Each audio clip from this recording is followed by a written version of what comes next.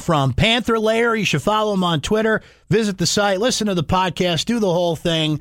Back on the block with us, ESPN Radio, Chris Peak. How are you, sir? Good, Brent. How are you, man? Living the dream, my friend. And it has been a few hours since we spoke for your podcast. Where can we find that, by the way? When can we find that? Let's give the people all the info. Yeah, we're going to have our big Syracuse preview episode come out tomorrow morning. Obviously, with you as a guest, as the Syracuse expert, and I'll be talking about it from the Pitt perspective. And it's a big one. Pitt's been off for a week, so we're all kind of antsy for football around here, you know? Well, that's interesting because they come off the bye week. Syracuse played Thursday night against NC State. We all saw how that went. And, you know, there's a lot of football things in a particular matchup I want to get into. But I actually want to start with a question that you asked me, and I want to get your side of this. And for two teams that have played every year since 1955, are in the same neighborhood, have a lot of history, Chris, when somebody uses the word rivalry with this series, my answer to that is always like, I guess. Like, what's your side of it when people phrase it that way? Yeah, it's the same thing. I mean, we talk about the ACC sometimes, and there have been conversations on the message board on PantherLair.com about who's Pitt's rival, who would really be a rival. And we're kind of like, well, they don't seem to like Virginia Tech. There's been a little bit of dislike there, and Pitt's had some interesting games. There was a bunch of personal conduct penalties in the Duke game. Maybe they don't like each other. I don't know. It's hard to really find anyone. It's like, well, there's Syracuse. They play them every year. They've known them since the Big East, and familiarity kind of breeds contempt, I guess, although it just hasn't really manifested. I don't know what we need here. I mean, like, yeah, this is going to be, the 65th consecutive year that these two teams have played. Pitt doesn't have any other active streaks that long. I think you just need maybe some games of consequence between these two teams, which there haven't really been much in the last couple decades, and maybe some controversial endings, some, dirty plays. I don't know, something to breed a little bit of contempt between these two fan bases, but it's just not there. And I think they could both benefit from it. I mean, I know, Heinz Field certainly, Pitt does not sell that place out on the regular basis. So I'm sure seen an uptick in season ticket sales this year coming off of last season, but I mean, they can always use an extra boost. Getting, the Pitt-Syracuse game to be a draw or an attraction every year, I think would be a huge boost for both programs, but it just doesn't have any juice. It doesn't, and that's surprising given the history, but you brought up the games of consequence. There hasn't been a lot of those, but boy, there's been some entertaining games between these two. The 76-61 game a couple of years ago, boy, as a Bills fan, I say the name Nathan Peterman these days, and I shudder to do it. But, I mean, he dropped 76 points on Syracuse that day. The overtime game last year, some other interesting matchups between these two. So it seems like all the ingredients are there. We just can't get this recipe to work right. Yeah, and they, like you said, they've played close games. I mean, year after year, the last 4 games at the Dome, at least, have been 3 points or less. Each team has won 2 of those 3 games, or 2 of those 4. And the 2 that Pitt won, they won by a combined total of 4 points.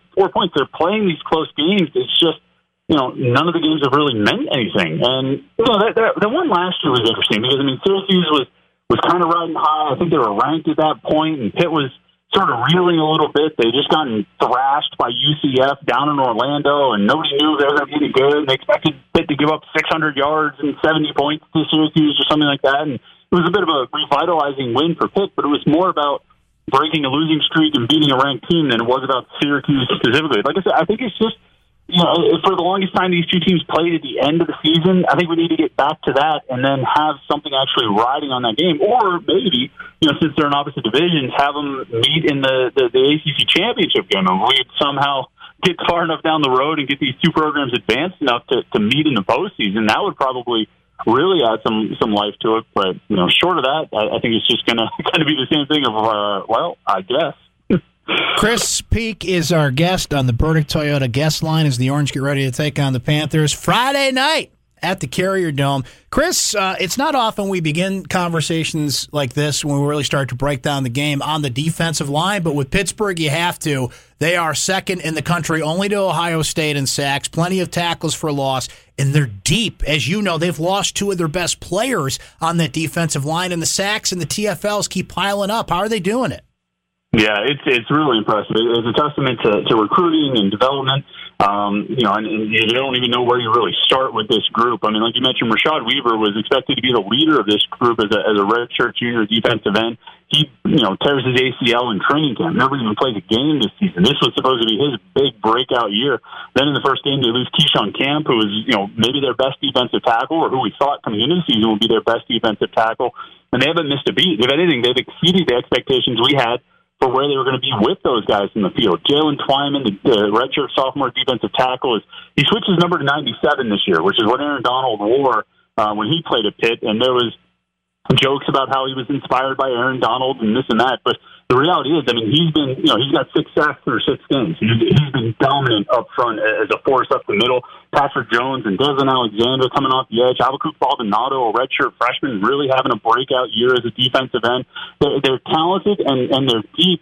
Even with losing 2 guys, they still got some pretty good depth along this line. And it's really, they're making so much happen for the guys behind them. As we all know, if you get pressure on the quarterback, it's going to make tougher to throw. It's going to break up the timing of the offense and make the quarterback uncomfortable. And at the same time, they're getting good coverage on the back end, which is allowing the D-line to get into the backfield and get to the quarterback, giving them an extra second or two to get there.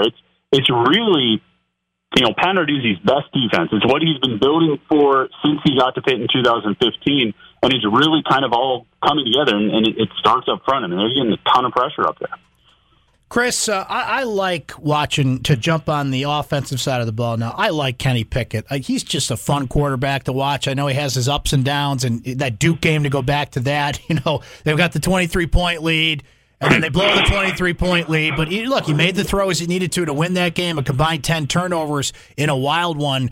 Where are you at with Kenny Pickett? Because Syracuse fans have a little concern up here with Tommy DeVito. The offensive line's a mess. He's hurt. They're not quite sure if he's the heir apparent we thought he would be to Eric Dungey. Where are we at on your side of things with Kenny Pickett? It's better than it was a year ago. I think there were a lot of questions about him a year ago, but there were a lot of questions about Pitt's offense and particularly the passing game overall a year ago. That's why Pat Narduzzi made a change, fired Sean Watson, hired Mark Whipple, the veteran coach, to come in and coordinate the offense. And, the result has been, Pitt's got one of the most prolific, if not necessarily efficient, but prolific passing offenses in the country.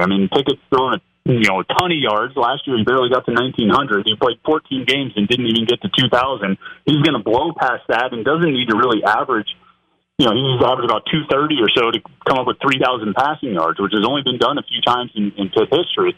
The passing offense has been much better this year, but it's taken some time to get going. The first game of the season, they opened with Virginia. It's a tough way to break in a new offense, and it showed. There were a lot of warts in the passing game that week, but it got a little better the next week against Ohio, and it got a little better the next week against Penn State. And it continued to progress week after week. He missed their game against Delaware because he got banged up against UCF. Then he came back, like you mentioned, the Duke game.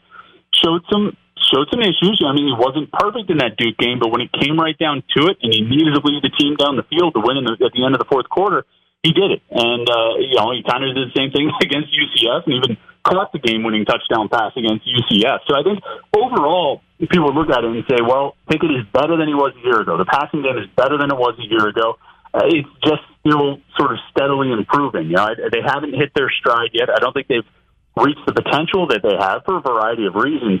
And for Pickett in particular, it's sort of step-by-step, game-by-game. And he's more or less gotten better each week, and he needs to keep that up. And if he does, I think he'll have a pretty good season, and should set him up for a really good season as a senior next year. Last year, in the overtime win by Pitt, Quadri Olison and Darren Hall ran all over Syracuse. When you look at the Pitt running game this year, what do you see? Yeah, not that. not that by a long shot. It's just not there. It's not working. They have one 100-yard game by a running back this year. That was against Delaware.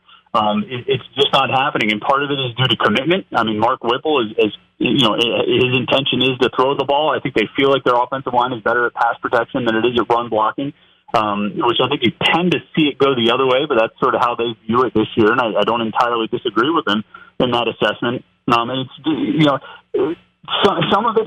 They have a decent yards per carry average, and looking at when they run the ball on first down, they're not bad. They average 4 or 5 yards per carry. They're just not really committed to it. The commitment is to passing the ball, and that's what they do. And they try to use short passes you always hear that sort of cliche about, well, we use a short passing game and replace the running game. Well, that doesn't work because, you don't complete all of those passes, and when they're incomplete, they get 0 yards. Usually your running game is going to at least get you 1 or 2. Those are the bad runs. They get you still 1 or 2. And Pitt just hasn't been able to establish it. They've got some decent backs on the team, A.J. Davis and Vincent Davis, who's a freshman, and Todd Sibley behind them, and Blake Carter, who's a good player, scored the game-winning touchdown at Duke 2 weeks ago. But they just haven't been committed to doing it. They haven't done it a lot, and when they've tried, it just hasn't been effective outside of really just a few instances. And it's funny how much the pendulum has switched. I mean, last year there were a few teams, few non-triple option teams that ran the ball more than Pitt did last year, and this year there are a few teams that have thrown it more than Pitt has this year. They've completely flipped this offense around.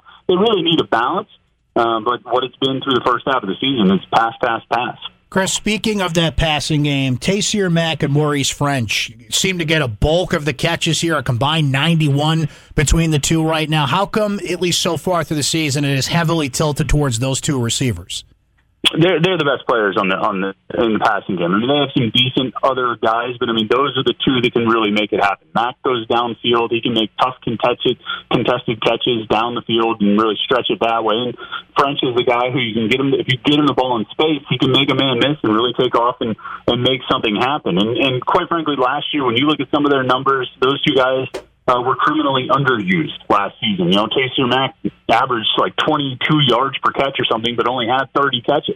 It's like, wow, you're doing all this great work, but you're not getting the ball enough. And it was the same way with Maurice French. He needed to touch the ball a lot more than he did. Well, they're getting him the ball a ton this year. French maybe hasn't done as much with it as I think a lot of people would have hoped, or as maybe I even expected. But Mack has been a stud. He's got a touchdown in each of the last 2 games. He's really coming into his own and making some big plays for this team. And like I say, he's a guy who can go down the field, and when he's got one-on-one coverage, Kenny Pickett trusts him that he'll put the ball up, and Mack has a better than 50-50 shot at coming down with him. You hear about 50-50 balls. I think with Taysir Mack right now, it's 65-35 in his favor. I mean, he's just able to go up and make those plays, and that's an element Pitt hasn't really had in a while. I mean, Tyler Boyd kind of did that, but it really even goes back before that to Jonathan Baldwin was the last guy who could really fight for those kinds of contested catches and make them, and that's where Taysir Mack is right now. So those two guys are anchoring this passing attack and playing pretty well in it, too. I think if anybody's benefited in their careers out of this switch to Mark Whipple and his pass-happy offense, it's French and Mack. Chris, really appreciate your time and your perspective today. Thanks for inviting me on your podcast. We'll look for that as well, and we'll certainly look for you down the road, talk more Pitt Panther football and basketball.